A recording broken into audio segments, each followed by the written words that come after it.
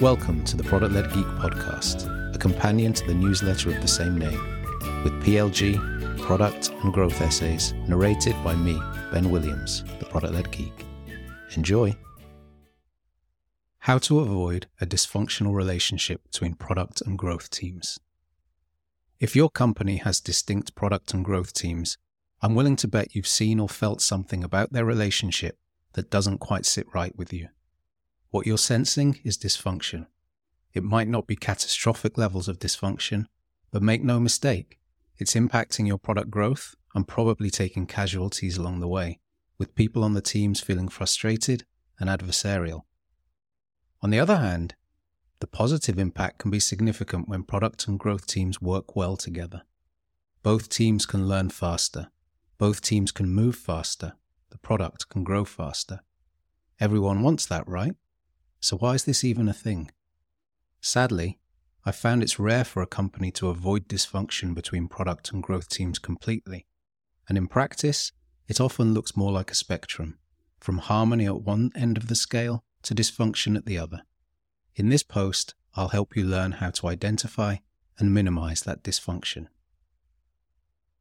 Signs of a dysfunctional relationship. If you're on or leading a product or growth team and hear any of these things being said, you know there's an issue. The more of these things you hear, and the more often you hear them, the more you're going to need to lean in to right the ship. You might hear people in growth say, product doesn't care about growth. There's not enough value in the product. Another product change just invalidated our experiment.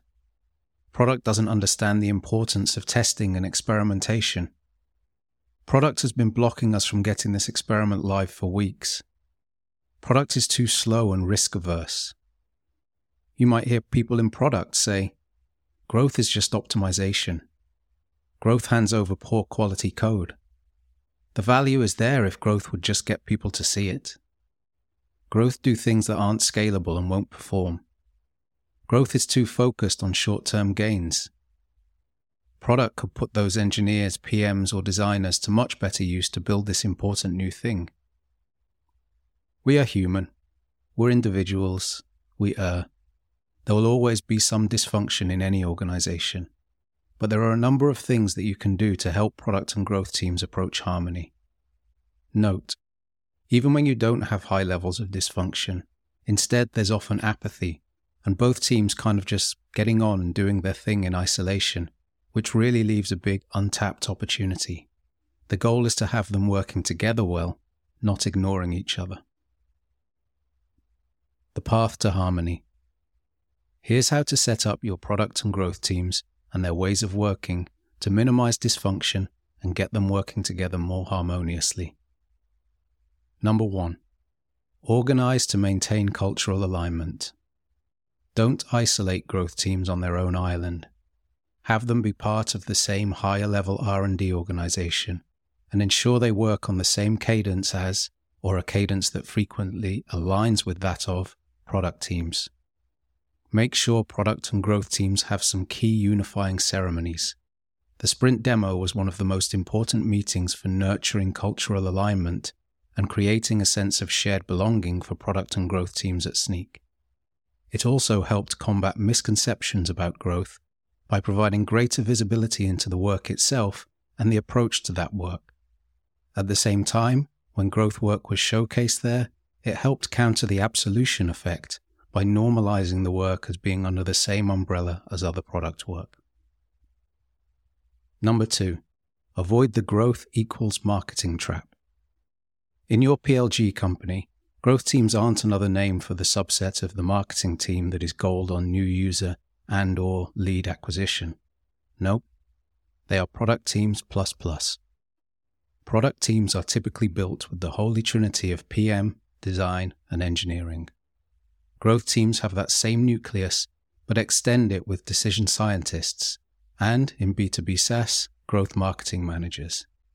If you have a growth team that is, in effect, a hamstrung marketing team, unable to work on any product surfaces, then you're building massive amounts of friction into the org between product and growth, who likely have different priorities and incentives. This was historically the case at Sneak before we created a truly cross-functional growth team. Number 3. Build strategic alignment. The product and growth strategy can't exist in isolation. They need to be synergistic, and everyone in the core product and growth teams needs an aligned understanding of both strategies and their interplay. It's so important that product and growth teams understand how the work they do, and the work each other do, contributes to broader company growth, and the product and growth strategies should develop that alignment. The growth model, the definition of your growth loops, and the user or team state model are all the basis of a common language between product and growth. Number 4. Build alignment around who you serve. What markets are you serving? Who is your ideal customer profile or ICP? Who are your users? What are their jobs to be done? PLG companies should make the user front and center, and product and growth teams need to figure out how they can best support each other in solving user pain and problems. Share all of this stuff, collaborate on it, evolve it together. Number 5. Align objectives. Even with aligned product and growth strategies, you can introduce a strong current of dysfunction that is hard to swim against if you don't ensure that both teams' respective objectives are aligned and supporting those strategies. It's not about them working on the same objectives, but rather putting in place non-conflicting, complementary objectives that together help drive higher-level business outcomes. I love to see product teams have accountability for feature-level engagement and retention, avoiding ship it and move on, and orienting instead around ship, monitor success, and react. Measuring feature release success in the volume of adoption is a red flag. Number 6. Collaborate on product feature launches. Growth teams should have good advanced visibility of what's coming down the product pipeline and be able to consider how those new things might impact the growth model and how they might leverage new features to drive growth.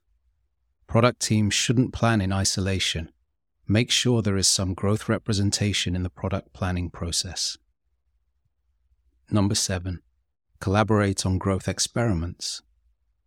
Growth teams experimenting on surfaces they are not code owners for is a common need and simultaneously a really common source of friction. I've seen product teams become very territorial when it comes to growth teams working in their code bases. The most effective way to counter this is for growth teams to actively involve product teams in the growth process from idea generation onwards. Of particular importance is collaborating on the experiment plan and scheduling, not just asking product teams to review plans, but working with them to create those plans.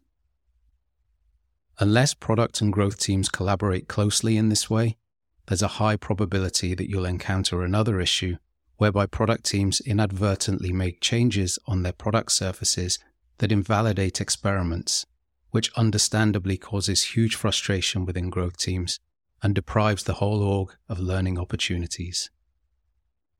Number 8. Collaborate to define the process.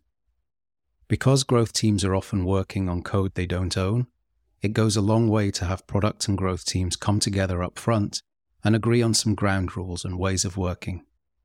You won't want the same full set of coding standards to apply for code that, in all likelihood, will be thrown away, but agreeing on the subset of standards that should apply is important. Similarly, it's good to have an agreed workflow around experiment cleanup and internally agreed objectives for taking experiments and making them production ready. It's just bad form, and ultimately will end up causing end-user impact, to leave experimental implementations hanging around longer than needed. Managing this as part of a broader cross-R&D strategy for technical debt is recommended. Number 9. Work with the same tools and data. The use of standardized tooling can give a big boost to how product and growth teams work together. If it's not happening already, improve the visibility of work by using the same planning and tracking tools. There's nothing that can create alignment quite like indisputable data about users, whether qualitative or quantitative. Provide a common base for product and growth work by leveraging the same tooling for behavioral analytics and experimentation. Have growth teams and product teams collaborate on user research. If one of the teams trailblazes with new platforms, make it easy for the other teams to follow and get on board. We did this at Sneak when we implemented our growth analytics and experimentation platform. The growth team created training materials, documentation, easy-to-implement wrappers around SDKs, an event tracking style guide, and set up supporting Slack channels where people could reach out for help. Number 10. Share learnings. Last, but certainly not least, find ways for both teams to share learnings with each other and a wider set of stakeholders. A monthly impact and learnings review is a great way to formalize that. But the exchange of knowledge and learning should be happening very fluidly and dynamically on an ongoing basis day to day. Teams should always ask themselves, who else might this learning be useful to? Learn, share, learn, share, learn, share. Do it over and over again. Repetition never spoilt the prayer.